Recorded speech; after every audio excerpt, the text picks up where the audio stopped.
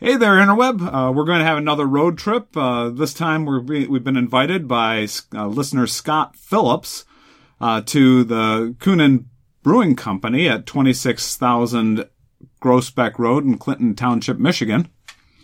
We're going to be meeting there on June 7th at 7:30 p.m. So hope to see you there. And you can find details about that at the website, graceontap-podcast.com. And if you would like to be like Scott, and everybody wants to be like Scott, and you want to host a future road trip of Grace on Tap, shoot us an email at graceontap.podcast@gmail.com.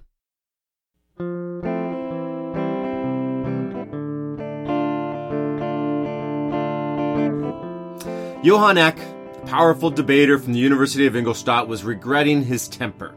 A few months earlier, Eck had published The Obelisks, which was an attack on Martin Luther and Luther's evangelical theology. Now, Eck had heard that Luther's dean at the University of Wittenberg, Andreas Karlstadt, was in the process of writing a rebuke to the Obelisks. Eck was regretting the Obelisks because he knew that he had gone too far in his attack on Luther. He knew he couldn't defend everything he had said.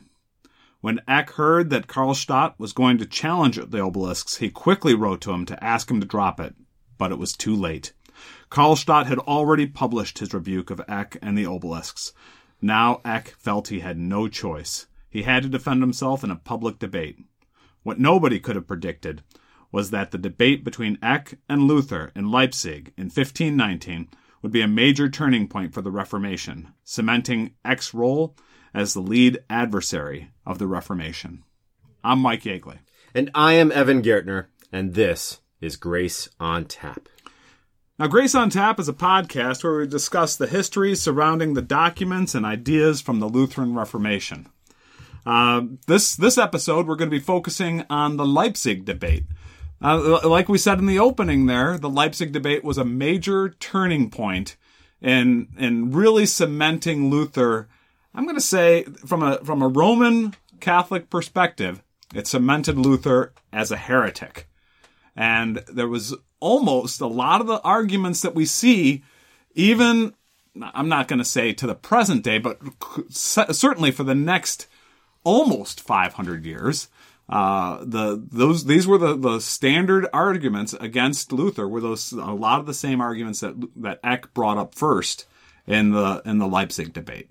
So Eck has written, in preparation for this debate in Leipzig, a series of theses, most of them against the indulgences in the 95 Thesis, but key to the Leipzig debate's role in history is Eck's discussion of what it means to have Luther debate the church and the authority of the church, the magisterium of the church, the teaching role of the church, and that Eck says that Luther's errors have brought harm to the church.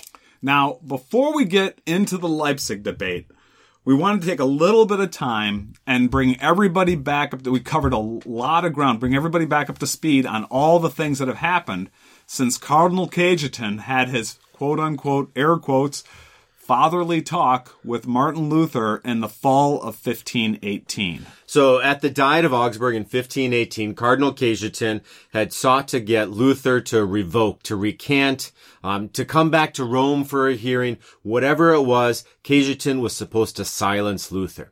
But what ended up happening was Luther got out of there. He snuck out in the middle of the night before everything, or in the early morning, before anything had really happened.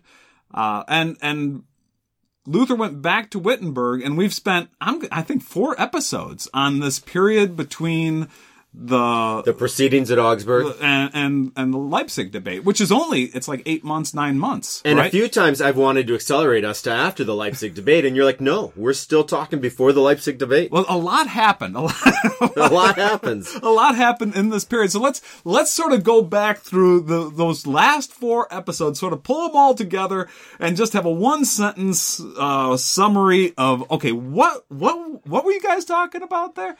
So let's start with Luther goes back to Wittenberg, and there's threats on his life now, right? And so he's going and he's looking into Scripture, and he's looking into history. He's looking at Augustine. He's looking at all this, trying to make sure that he isn't off in the weeds. He's actually really trying to make sure that what he's saying is true. Luther does not want to bring harm to the church. That may be Eck's accusation. But in preparation for this meeting at the Leipzig debate, Luther has been seeing how his new evangelical theology would help the common man. That's episodes 8 and 9 for us. And so, in episode 8, we gave we actually had to take a step back, I think like 500 years, to look at what the world was like coming into 1500. And then episode 9, we mapped out, okay, how did Luther seek to change that? So that was episode 8 and 9. Then in episode 10, we talked about Luther's epiphany. He had this great epiphany, at least according to the timing in his writings. He places it right in the same era between Augsburg and Leipzig. Which is hard for historians, because Luther's own writings that he does in preparation for the German edition of his writings, or the Latin edition, whatever it is.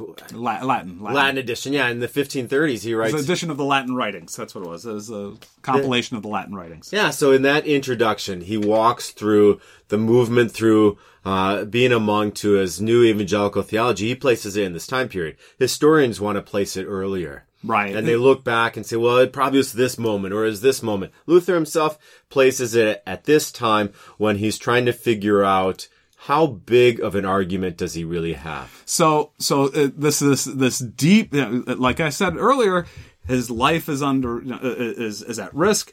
He wants to make sure he's on the right track. He's doing a lot of studying, and he comes to this epiphany in his writings. He says it's at this time when he realizes the whole concept of passive righteousness. And we spent quite a bit of time talking about that, almost a half an episode on that in episode 10. And then, at the same time, there's all sorts of political developments, right? Emperor Maximilian dies. It opens the door for Frederick the Wise to maneuver, and in his maneuverings, he is protecting Luther. He's protecting the sovereignty of German states, and that's episode 11. So that was a huge political issue. And then we also, in episode 10, we covered the good Mr. Karl von Miltitz. And this man explains why Luther wanted Andreas Karlstadt to not answer Eck, because Luther had promised Miltitz that he would be quiet on the issue of indulgences as long as his opponents remained quiet. And so right here, this brings us right up to the Leipzig debate. There was this agreement between Luther and Miltitz speaking for the Pope, that Luther will be quiet if his opponents will be quiet. But Eck kind of, in Luther's opinion, breaks the agreement. Yes. And that gives Luther the ability to write. And so Luther and Karlstadt and Eck are these three people that are about to enter into a tempest. And the debate is in some ways by designation between Eck and Karlstadt, but the issues are really about Luther. And even Eck, in preparation for the debate, says he mostly wants to just talk to Luther. So who was Johann Eck? Okay, so Johann Eck, let's start with his name. Johann Eck. Eck wasn't his name. No, that's where he was from. So his real name Eck, was... a city in Germany. That was, it'd be like calling you Mike Brighton. That has a good ring to it. I think that's better than Mike Yeagley. I always feel sorry for my wife who had to take on... I mean, I'm very proud of the Yeagley name, but it's not a pretty name. And what's her maiden name? Her maiden name was Marquis. Okay, so there you go. Yeah. That has a poetic ring to it. I can see the grief. Yeah.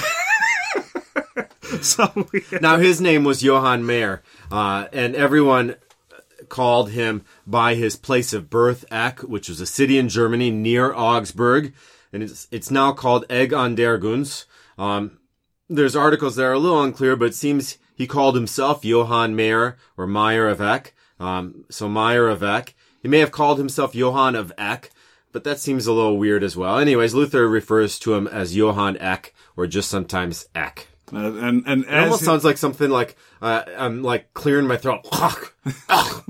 And the thing is that Luther, as he's becoming less fond of Eck, he calls him Eck, and unfortunately that sort of bleeds into our discussion. We just call him Eck rather than So he's about the same age as Luther. He is rising up in the ranks of university academic respect alongside the same path as Luther. He's a gifted debater, particularly popular with the banking family of the Fuggers. Prior to 1516, it was against church law to charge interest in loans. If somebody charged interest, they could be excommunicated. Eck was one of the critical theologians to support the charging of interest in debates. Partly due to his work, the church changed their position. So I feel like Eck was the think tank that provided the legislation that then could be introduced in the church that gave permission for the Fuggers to do what they did. And this was at this point, as I was doing my research on this, the church actually regulated how much interest could be charged. It was so they were like the Federal Reserve. They were almost like the Federal Reserve. They were saying, well, if you're going to be loaning money, then you can only loan it at such and such. Otherwise, if you go above that, then it's a sin. Well, usury is a sin. And that to charge an unreasonable interest that is designed purely of punishment of another person's need for money at that moment, that is, I think, a dangerous sin. And, the payday loans and things like that are something even today. I think there's questions about that. Credit card companies charge 20%. The thing is that. And so this is thanks to Eck. So when you are late on your credit card bill, just say Eck under your breath as you write that check. Eck, it's all your fault. Now, the thing is that, and this is actually one area that I get a little irritated, when we have all these people, Bible thumping about, this is, people shouldn't do this, people shouldn't. I don't hear a whole lot of people complaining about, usury. And there are, it seems like everybody has their favorite sin that they like to talk about. Yeah. And usury doesn't seem like it's a real, and there are quite a few of them that are like that, where they just don't quite find. Yeah, we've got to get into the book of Amos more to find that critique of the businessman that on one hand wears his cloak of respectability, and on the other hand, he pushes just the needles on his neighbor to the point where his neighbor is suffering too much. Let's go back to what is the beginning point for this debate. Eck has released a document called the Obelisks. Now, the Obelisks, I really love that name. Obelisks is a great name for a document. That's my. What draws you into that name? I don't know. It's got some flair to it. Now Luther responds with something called the asterisks, and if I just had to pick. Okay, am I going to pick which one? I would take the obelisks. I think obelisks is a better. Well, and the names obelisks and asterisks are related to margin notes that theologians would write in their lecture notes as a professor or as they're reading something. Oh, they might okay. place an obelisk or an asterisk, and that would be kind of a shorthand as you're reading something, depending on those margin notes. That would give you a clue as you're scanning back to the pages, then you're reviewing your notes that you wrote in the margin. Those marks will tell you what you think of that particular paragraph. See, I think of obelisks as like an Egyptian monument. Like the Washington Monument, I think of as an obelisk. Which, yeah. And so when I think of an obelisk, I think, and here in Ohio, I was riding my bike on some of the rails to trails, and some of the old milestones were obelisks. Mm-hmm. As you ride your bike down the Lincoln Highway in Pennsylvania, you can find the mile markers with little obelisks as well. So I was sort of thinking, obelisks. When I see obelisk, or when I hear the word obelisk, I think, milestones. This is something that's, these are going to be the critical points. These are the critical. I just thought it was a great name. That's all. So let's go into so Karlstadt. So he writes. Eck writes the obelisks. Yeah. Luther writes the asterisks, and Eck doesn't respond to the asterisks. Eck just wants to let the whole thing die. He realizes that he's gone too far with the obelisks, and he's going to let the whole thing die. An interesting thing for you as you think of these big Egyptian monuments also is that an obelisk would have the look of, say, like a dagger. Yeah. And the word obelisk also can mean roasting spit. So it is a great name. It is. So Eck believes he is providing the dagger that skewers Luther's positions. Or another way you could think of it is that he is providing the roasting spit upon which Luther will slowly have to suffer as the errors of his ways are revealed. And then there's a lot going into these titles Yeah. besides just being kind of weird. Yeah, I thought they were sort of cool. So is there any meaning to Luther's title of the asterisks? Well, the asterisk is just another symbol that's used to indicate footnotes in writings. Okay, so it's not as powerful. It doesn't have as much symbolism as not the nearly obelisk. as fun. No. Yeah. So yeah. Yes. So one to the Catholics on this one. We'll go with. So let's. So Karlstadt, though, he answers back with just tidal wave of theses. It is. It's a tsunami. It's a theses tsunami. 307 theses against Eck. 370. 300, at least that's what I saw, was 370. It's like 370. I'm just going to make you tap out because you just can't handle how much I'm writing. Now, Eck hears about the 370 theses, and he wrote to Karlstadt to just drop it. It's like, come on. I write something and you answer with 370. This is going too far. But Karlstadt answers, they're already published. And now that Eck has been publicly challenged, he publishes his response. He asks for a debate. And an interesting thing is Luther and Eck had met in Augsburg back in 1518 when Luther is in Augsburg with Cardinal Cajetan. Eck is there. Okay. So now we have Luther and Eck. So it gives a little bit of time frame. All of this is happening in probably the summer of 1518. All this, the obelisks and the asterisks all going back and forth, is happening probably around the summer of 1518, and then boom, in the fall of 1518, they're planning this debate. Mm-hmm. Okay. Now, and the debate is going to take place at the University of Leipzig, where Duke George of Saxony, the University of Leipzig. What did I say? Leitenberg. Wittenberg and Leipzig together. Okay. So we have Frederick the Wise. He started the University of Wittenberg. Yeah. And that is in electoral Saxony, and that's where Martin Luther is a professor. University of Leipzig is Duke George of Saxony's. That's his university. Oh, and he wants the debate there to give some credibility, and because Wittenberg's getting all this press, and so Duke George is have the debate here. Okay. And now Duke George of Saxony and Frederick the Wise of Saxony sound are they ruling the same territory? Oddly, no, they're not. One is electoral Saxony and one is ducal Saxony. Okay. Now, as you follow Luther's thinking leading up to this debate, he's being told, hey, settle down, relax, be quiet, let them be quiet. Just no need to kick the bear.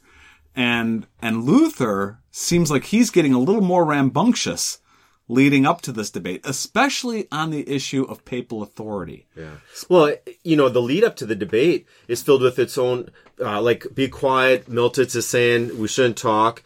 And Eck said the disputation should be held in Leipzig. Duke George is interested in that. But, the theological faculty at Leipzig in December, 1518, are talking about whether they want to host it or not. Even while they're still talking about whether the university faculty wants to host it, Eck publishes the announcement that the debate's going to take place. Now Leipzig has to do it. Okay. I didn't know that. But the question of the Pope is really in everything we're going to talk about today. Remember this about the Leipzig debate. It defines the church. Now it's not that, the church stands and falls on who Christ is. But for Martin Luther, it's at the Leipzig debate where he narrows in that the church is wherever the word of God is preached and the sacraments are administered, because Jesus is the one who builds, shapes, and forms the church. And for Eck, it's something different. The church is where the Pope has authority. Very good. So that you can see the battle lines being drawn. Now, Luther, in the months leading up to the debate, he wrote, and I captured this because I thought that this was sort of interesting to give you an idea of where Luther's head is. He says, I am studying the decrees of the Pope and the decrees of the popes in preparation for my disputation in Leipzig. And then he has this in parentheses, I whisper this in your ear. I do not know whether the Pope is the Antichrist himself or his apostle. So wretchedly in decrees does he corrupt and crucify Christ, that is, the truth. So this is in February of 1519, and Luther's already beginning to think that the Pope does not have absolute authority. And as a matter of fact, he's beginning to characterize the Pope as the Antichrist. This is the first time that I know of that Luther actually calls the Pope Antichrist, is in this private letter in February of 1519. So, in Scripture, the Antichrist that Paul writes to the Thessalonians about is the one who comes from within the church that makes himself greater than Christ. Now, my salvation is rooted in my faith in Jesus Christ. The reason that Luther will start to define the office of the Pope as the Antichrist is that Luther understands the Pope is explaining, obedience to me will give you salvation. Disobedience to me sends you to hell.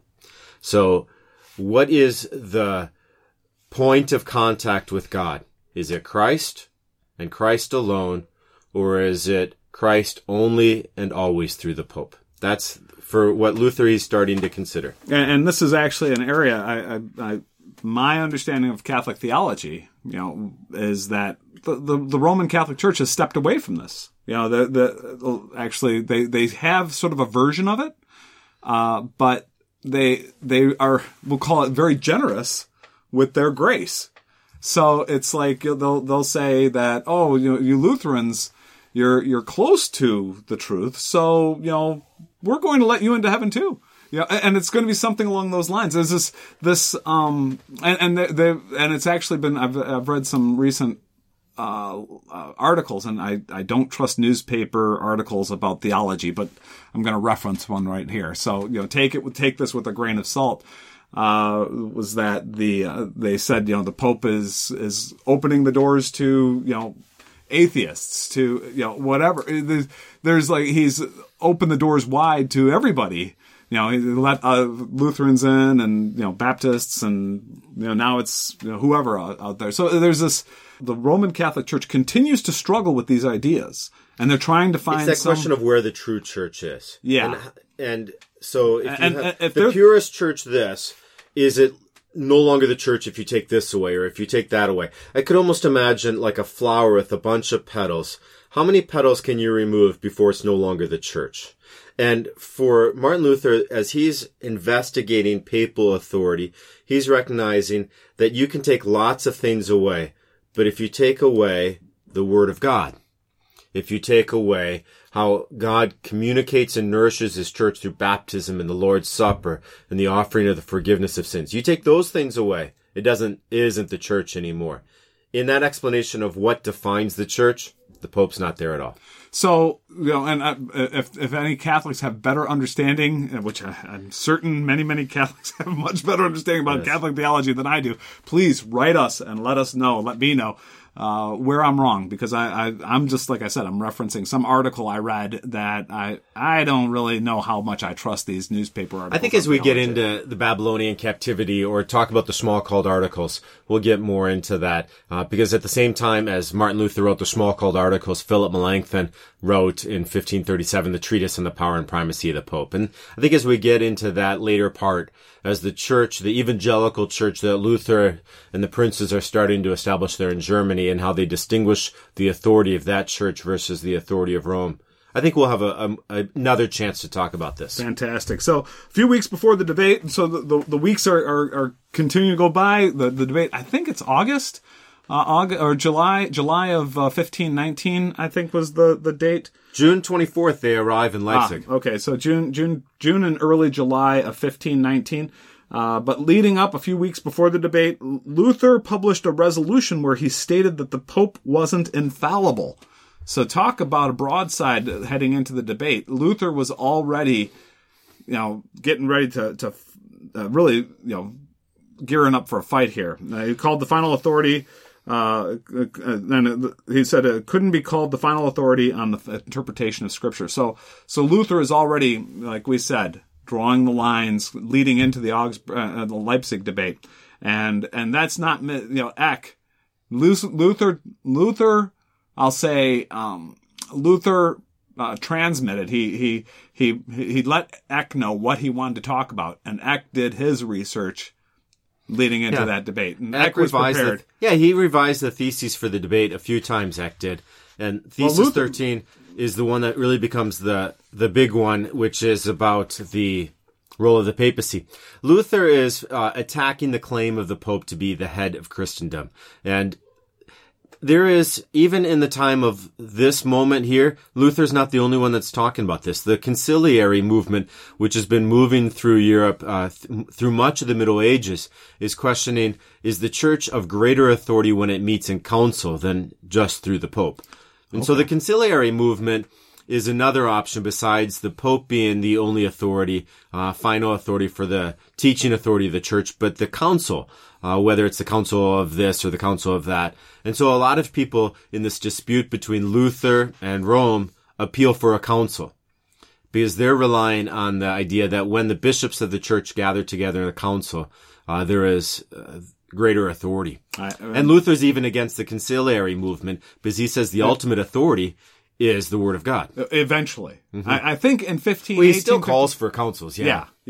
So, well, here we are. So, what are the topics for the debate? It starts out with 12, and those 12 are things like purgatory, treasure of merit, and so forth. And the debate is supposed to be just between Eck and Karlstadt. Luther's name is not on the bill at this to begin at the beginning of all of this. Now, Luther comes back, according to what I read, Luther was the one who said, no, I want to talk about the authority of the Pope.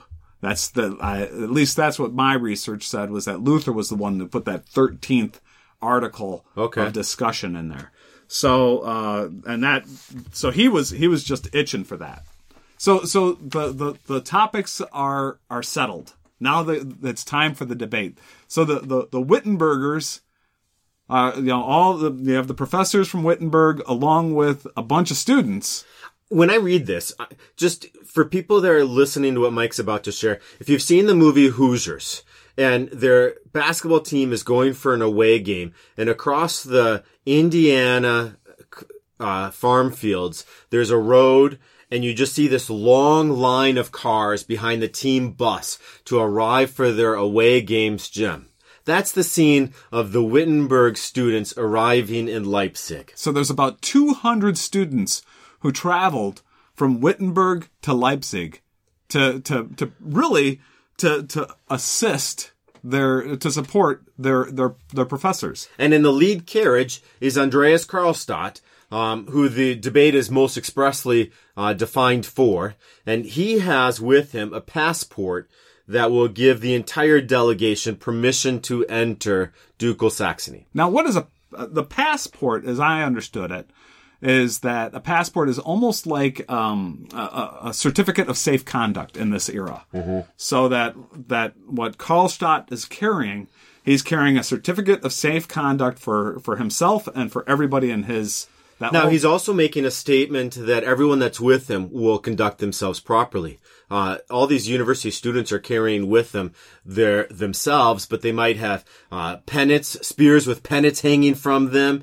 And if you could imagine Leipzig seeing these students arrive with Wittenberg, they might look like a threatening horde ready to attack. Well, so Karlstadt's giving, besides safe passage to his students, he's also saying, our students aren't going to harm you. Supposedly, they were armed. I mean, they had swords. They're ready to fight. They were concerned that their professors were going to be taken hostage. I think some of that, I think it's also just students that are getting ready to go to the competitors' gym and battle them. Leipzig and Wittenberg, competing universities, both of them are ready to say, all right, Let's stand up. Let's go. Now, the bad thing happened, actually. It was, Karlstadt is coming into town. He's taking a turn, and the wheel falls off his wagon. Right by the local cemetery, and it throws him off the wagon into a puddle of mud, but also possibly all of his books that he had footnoted, put in margin, ribbons for remembering to talk about this and remember to talk about that. And some take as a sign. At least the town. Yeah. The Leipzigers all said, Karlstadt's going to lose. Yeah. So they wait a few days to get the debate started. While they wait, the Wittenberg students stay at a local public house where they picked fights with the locals, sometimes using their fists, sometimes using their swords. But the obstacles and delays are also going to be a problem for all these students. Kind of like college students today, they didn't come with a lot of money. And so they're not able to stick around if this debate is long delayed. And the debate does get delayed for quite a while. There's a few things that go on here. First of all, the bishop says that he doesn't want the debate to happen. And Duke George says no. He overrules the bishop and says, we're having this debate. Because Duke George was in charge of the school. And so he says the debate can happen at the school. And now Duke George was very, very theologically astute. And conservative. Very, as a matter of fact, that area of Germany is still very Roman Catholic.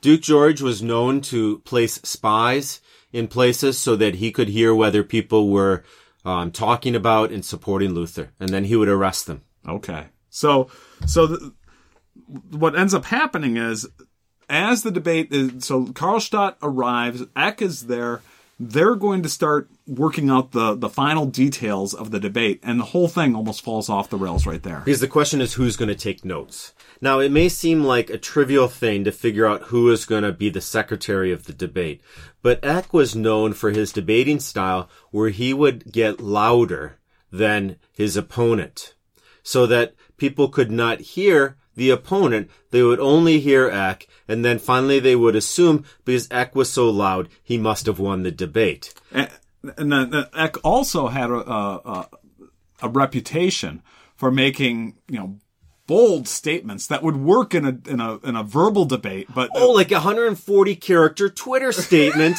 that then later on, when you're in a different group of people, you might have to walk back, that sort of thing. That sort of thing. I'm not sure what you have in mind there, but yeah, something along those lines. So Eck was sort of a blustery personality, a lot of personality, very likable guy.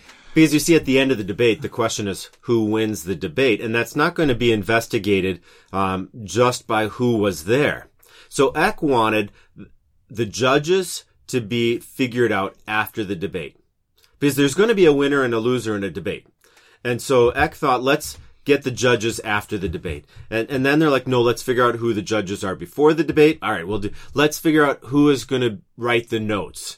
Because the judges are going to evaluate the debate not just on being in the room when it happens, but they want to also read the transcript. So Eck's trying to get the note taker to not be so good at taking notes. So they had lots of preparations for the debate. They thought it was settled, but after the Wittenberg team arrived, Eck announced that he wasn't happy with the selection of the notaries, those who were going to take the notes. Okay, and then we had the whole discussion on the judges. Now, who else had a problem with the judges? Was Luther. Luther was saying, "Hey, how am I going to get a fair hearing in this crowd, this Leipzig crowd?" Yeah. Well, and at the end of the debate, just spoiler alert, the judges determined Luther loses the debate. And I think, it was funny. I was reading, I think generally it's seen that he lost that debate. He conceded before he was ready the question of the fallibility of the Pope. That maybe Luther wasn't quite fully ready to have that issue discussed in the ramifications that it did. That Eck brought out something for conversation before Luther had it all the way formulated. Let's take a beer break, Mike. Okay. A nod to home city of Royal Oak. That's my hometown. Yeah, well, I grew up in Madison Heights, about a block away from Royal Oak. Okay. And this is the Roac Brewing Company, and it's based in Royal Oak, Michigan. I actually just stopped off there a few weeks ago and had a nice had this one actually. It's a Livewire, good beer, good IPA. So it's a juicy beer. Oh yeah, and juicy beer, I think just reminds me of like the citrus. It's got a little bit of a orange tartness to it. I almost think of like a grapefruit maybe, but it's not fruity. It's not a weak beer. It's still a beer. Yeah. It's honestly, it's a good IPA. It's actually a very mellow IPA. I think It goes down real smooth. I really like this beer. I was looking through their website. It's a small brewery. I was surprised that you can find it in most grocery stores. I found it in the local grocery store here. I think Michigan breweries are starting to figure that out, that you can't have just a tap room, that you make your presence known by being present at Meijer and some of the other grocery stores. I'm pretty impressed with Meijer's craft brewery aisle. Kroger's has a pretty good craft brewery aisle. I picked this one up at Kroger, and I really like it. I was really surprised to see Roak there. Roak, by the way, means fire, I think, in Dutch. Well, and where there's smoke, there's fire, I guess. I guess so. And where there's Roak, there is fire and passion for what they do and the beers they make. Yeah, now they're playing off that, aren't they? They really are. So they've got they're looking for quality. They're looking for creativity, which is, and then they're really, one thing that I was impressed by was they support their community, and I thought that was real nice. They talk in their website about helping out the Boys and Girls Club there in Royal Oak, and I'm very familiar with that Boys and Girls Club just down the street from Roak Brewery. As a matter of fact, there's a real nice Boys and Girls Club right there that's really does a great job serving that community. So these guys seem to be doing a great job. They certainly have a great beer here. I really like this Livewire. So now let's dive back into 1519. The debate is all the rules are finally resolved. And the location of the debate had to be moved to the hall of the Duke's Castle, which was the only place big enough to accommodate all the visitors. In the middle of the hall, there's two desks set up. They're facing each other. Above the desk set up for the Wittenberg team was a picture of St. Martin in honor of the saint that Martin Luther was named after. And then on the other side, on Eck's side, there was a picture of St. George killing the dragon. And you can't really lose. I mean, that makes it pretty obvious. That's subtle. It's a little subtle jab. Not subtle at all, actually. But it's obvious they're looking to have, Johann Eck, kill the dragon of Martin Luther and the evangelical theology, save the day, and hurrah, hurrah. So then Eck adds a rule. Now remember Karlstadt's carriage turning by the local cemetery. There's an accident. And wheel comes off. Well, now Eck's addition. He asks that the two debaters, Karlstadt and Eck, do their debate by memory. So Karlstadt really relied on books. Karlstadt had and smart man, but he needed a book in front of him. Yeah. He was very, very sharp, but like Evan said, he needed books, and so all of his notes are gone. Everything's a mess. All his preparation, and then Eck comes in with this extra rule that says you have to debate by memory. And now if Karlstadt would have insisted, no, I need my books, I mean, he just would have looked weak. And so they agree with it. The debate goes for a week, and it is boring. Karlstadt and Eck are talking about the role of free will and the performing of good works, and all of these Wittenbergers that had arrived with their flags and their spears and their swords. It is just hard to stay away through those. In the summer. Can you imagine 5 days of talking about free will? People were falling asleep. Oh, it was brutal. The students got frustrated. Now Luther even comments on it. Luther writes, he goes, "Oh my goodness, this is just a murdering of time. I can't believe this." I would want to write that up. This debate has been wretched, a mere murdering of time. I have a few things in my life I could write that about. This could be the new thing that I might, message someone. This has become a mere murdering of my time. Like watching the Tigers in the 8th inning as their bullpen falls apart. This is a murdering of time. This is a murdering of time. So we got so this is just going on. So it's absolutely miserable by everybody's saying. And so they take a break. And the Bishop of Merseburg asks Luther to preach. And he was going to preach there in the chapel, but so many people wanted to attend. They moved it to the disputation hall. And there, by all accounts, his preaching was impressive. It showed in his preaching that the issues that they are discussing is about the salvation of people's souls, that they are really not just seeking just a notch in their badge of saying, I was better than this kind of debate. Now, the interesting thing is he preached specifically on two things. At least the two notes that I've got here is that he preached on free will, which is what they had spent the last week talking about. Mm-hmm. And then he also preached on the power of the Pope. And so he's really doing, and he takes a week's worth of debate, boils it down into, I don't know, probably, I don't know how long his sermon was. Sermons were longer in those days. I think, let's say maybe 45 minutes, half hour, something around that kind of time. And everybody was just, this is the guy who should be talking. This is the guy who needs to be in this debate. Everybody sees that during this preaching. And as a matter of fact, if you go to Leipzig today, I think the building Luther preached in, they talk about, that's still there. That's part of the tour of Leipzig. It is not a long sermon.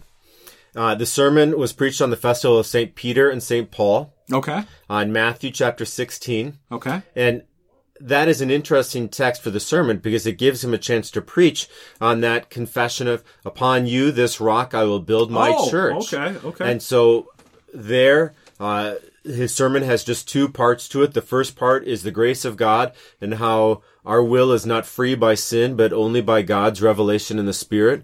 Are we able to choose God? He shows that free will of man, praise and extol it as you will, he says, can do absolutely nothing of itself and is not free in its own volition to know or to do good, but only in the grace of God. And then the second part of the sermon is on the power of St. Peter. And he says that, see to it that you never doubt, and the writ is so, that you should rather die many times than doubt the priest's judgment. It is Christ and God's judgment. And there, in that second part of the sermon, Martin Luther is making it clear that when the priest speaks judgment or when the priest speaks forgiveness, he is not doing so of his own authority as a priest, but entirely because he is speaking for Christ. And this is still a huge difference between the Roman Catholic Church and the Lutheran Church, is that specific interpretation of that verse. And in Luther's works, that sermon takes up pages 56 to 60 in volume 51. So it's probably like a 10-minute sermon, 15-minute sermon? Yeah, about that. Wow. So Monday hits, and Luther... Back to debate. All right, back here we go. to the debate. And so Luther comes, and Luther is now stepping into the ring. And the entire tone of the debate changes. Instead of free will, Eck adjusts the subject matter to discuss the authority of the Pope. Eck seems to have made a few missteps. On Tuesday, he was able to associate Luther with the teachings of Jan Hus, a Bohemian who had been killed at the Council of Constance for heresy. Although Luther later on is going to find out he agrees a lot with Jan Hus, at this point he's not ready to have his name completely attached to this. Well, what was interesting was that, so what I read was, first of all, let's talk a little bit about the Bohemians. Because this concept of the Bohemians are a group of people based in Prague, centered in Prague, Czech Republic, and they're followers of Jan Hus, and the Leipzigers hate them. The folks of Leipzig hate the Bohemians because the Bohemians have this bad habit of coming and attacking Leipzig. Now, so the Bohemians, with Jan Hus, they advocated for reading the scriptures in a language that people could understand and for offering the Lord's Supper in both the bread and the wine to the lay people. So I'm going to just take one more moment and sort of try and frame up how much the Leipzig folks were afraid of the Bohemians. Earlier in the debate... I feel like this is where you say, it's cold, and I ask, well, how cold is it? And then there's a joke coming. How much did they dislike? Unfortunately, it's not a joke. I wish I had a good joke. No, there's no joke here. But a rumor spread that the Bohemians from Prague were coming to attend the debate. And so Duke George has to put up extra guards to fight with the Bohemian hordes if they ever show up. It's just, you get an idea of how much hatred there was between Leipzig. There was no European Union yet. There was no EU. Yeah. So they should have gotten some. So Eck brings up Jan Hus to get Luther's name attached to the Bohemians. Jan Hus had argued against the authority of the Pope, but Jan Hus who had been given safe passage to the Council of Constance, once he spoke his mind at the Council of Constance, was burned at the stake. And so Eck really says, how long have you been beating your wife? I mean, that's kind of the state question here. How long have you been agreeing with this heretic, Jan Hus? Yeah. So Luther, and one of my, in my research, and I didn't capture it in my notes here, but, in my research, what Luther does is at lunchtime, he's got to do some quick investigation. He does some quick, and he runs out to the library. He digs up some of Huss's work. He reads it, and he comes back and he says, "Oh yeah, I sort of do agree with him." And I mean, it's like, here he is, he's in the middle of Leipzig, and he says, I agree with him. And furthermore, not only does the Pope not have the authority, not only that, the councils don't have the authority to go up against the word of God. It's captured in the scriptures. Mm-hmm. And so Luther takes what Huss said and takes it to the next level rather than, and so this is almost by, it depends on what you call winning the debate, but to have your opponent align themselves with a quote unquote known heretic is, that's where Luther walked out of there and pretty much everybody in Leipzig believed that Luther lost that debate. So remember the beginning charge that Eck was bringing against Luther, that Luther was harming the church by bringing up the 95 Theses, the indulgences, by disparaging the Pope. Now, indeed, Luther might have been harming Rome, but he was not harming the church. Because for Luther, the church above all things is characterized by three things: baptism, the Lord's Supper, and above all, the proclamation of the Word of God. And so Luther, in the rest of his life, is going to, anybody who attacks him as hurting the church, he's going to say, where have I hurt baptism? Where have I hurt the Lord's Supper? Where have I hurt the proclamation of the Word of God? Take away any of the institutions that we would call like the big Gothic cathedral or something like that. He doesn't mind hurting those things. Sure. But if it was pointed out to Luther that he had hurt baptism, Lord's Supper, or the proclamation of the Word of God, he would have walked back from what he said. So what ends up happening, the rest of the debate is sort of inconsequential. Really not much goes on. They talk about purgatory, indulgences, other items, but really after that moment of what is the church, it's not the Pope, it's the Word of God. Things kind of, everyone realizes the high point of the debates happened. Yeah, and everybody knows the lines are drawn. Now, purgatory, you have to remember, 1519, Luther is still sort of fuzzy on purgatory. Well, for Luther, there is still this necessity that you enter heaven perfect.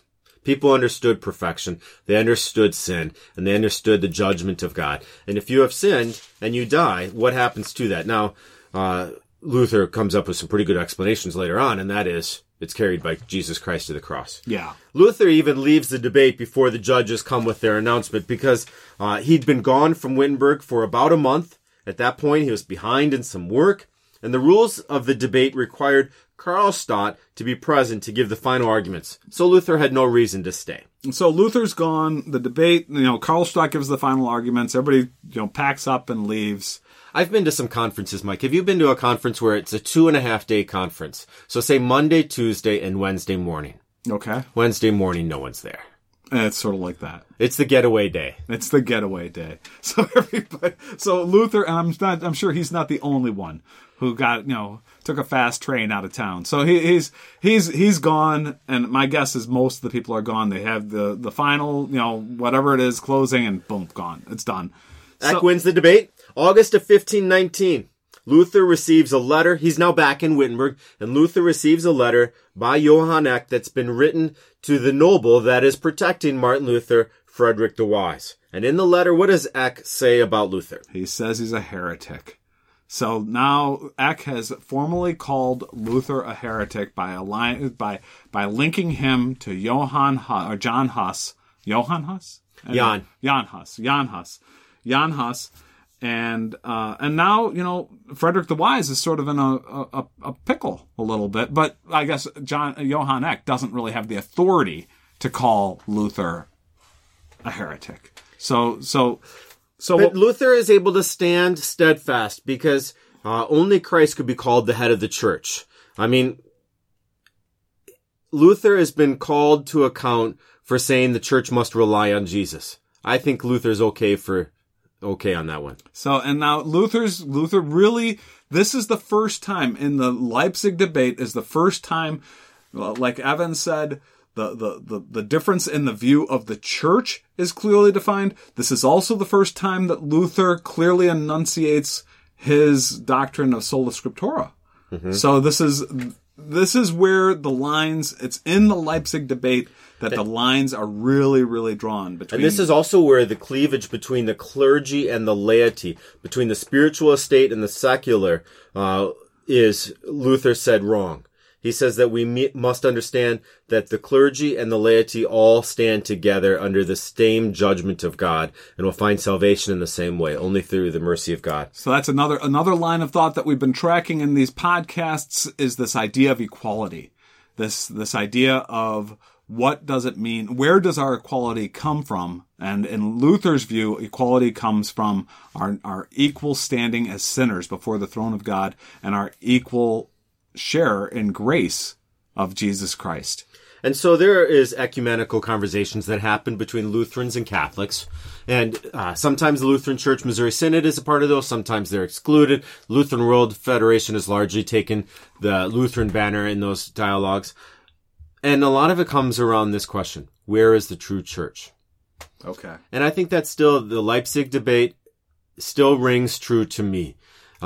Is the church defined by the apostolic authority of the Pope, or is the church defined by the creating power of the Word of God to give and share faith? And this is still the critical point that is discussed in ecumenical discussions. And, it's obvious where Evan and I stand on this, but it certainly is, it's great to have the Leipzig debate. And I want to, you have to sort of tip your hat to Johann Eck and Martin Luther for clearly enunciating what is the issue. And in today's political environment, it's so difficult to get a clear enunciation of exactly what's going on. What are the differences between us that you can actually say, okay, yeah, this is the problem. What's great in this era is that the folks were able to come to a clear, okay, it's the meaning of the church. It's the meaning of the word of God, or the power of the Word of God within that church. That's what this is all about. So thank you to Josh Yeagley. Thank you to St. Paul Lutheran in Hamburg, Michigan. Thanks to our resource materials. We had Luther Reformer by James Kittleson. That's becoming a favorite of mine. I really, really enjoy that book. That's a good book. I think it does a good job of describing the texture of the moments. Also, we're pulling together, one that I pull on a lot, or we pull on a lot, is David Whitford's Luther, A Guide for the Perplexed. I guess I have been perplexed in some of this, and he's done a good job clearing it up. There was a great book from way back in the, I'm going to say, early 1900s, late 80s. It's available on Google Books. The whole book is available. It's by W.H.T. Dow, The Leipzig Debate. And this is really, most of today's podcast came from this, because this goes back to, like Evan has mentioned in a previous podcast, a previous episode, was that in that era, people were going into the details of exactly what happened. And it's in this book that this W.H.T. Dow goes through the trouble of saying day by day what happened in the Leipzig debate. And so this, what you've just heard, is a quick summary of that book, and it really very interesting, at least, for us. And volume 31 of Luther's works, around page 311, is another good spot. Encyclopedia Britannica, and Sean Doherty, Theological and Economic Ethics, Martin Luther and Archer Rich in Dialogue. So if you want to get in touch with us, you can catch us at graceontap.podcast@gmail.com. And graceontap-podcast.com is our website where we post every episode, usually with a list of the resources, a link to the beer that we featured, and other items. And then we also have a Facebook page that we're using actually quite a bit, more and more all the time. That's the Grace on Tap, all one word. And there might be a couple of I think there's a couple of Grace on Taps on there. Just look for the one that says podcast. Also, we had talked at the beginning, but we're also going to have the upcoming road trip. If you want to see us in person, live and breathing, We're going to be there in Clinton Township on June 7th. Details on the website and in our Facebook page. Okay, well, Prost. Prost.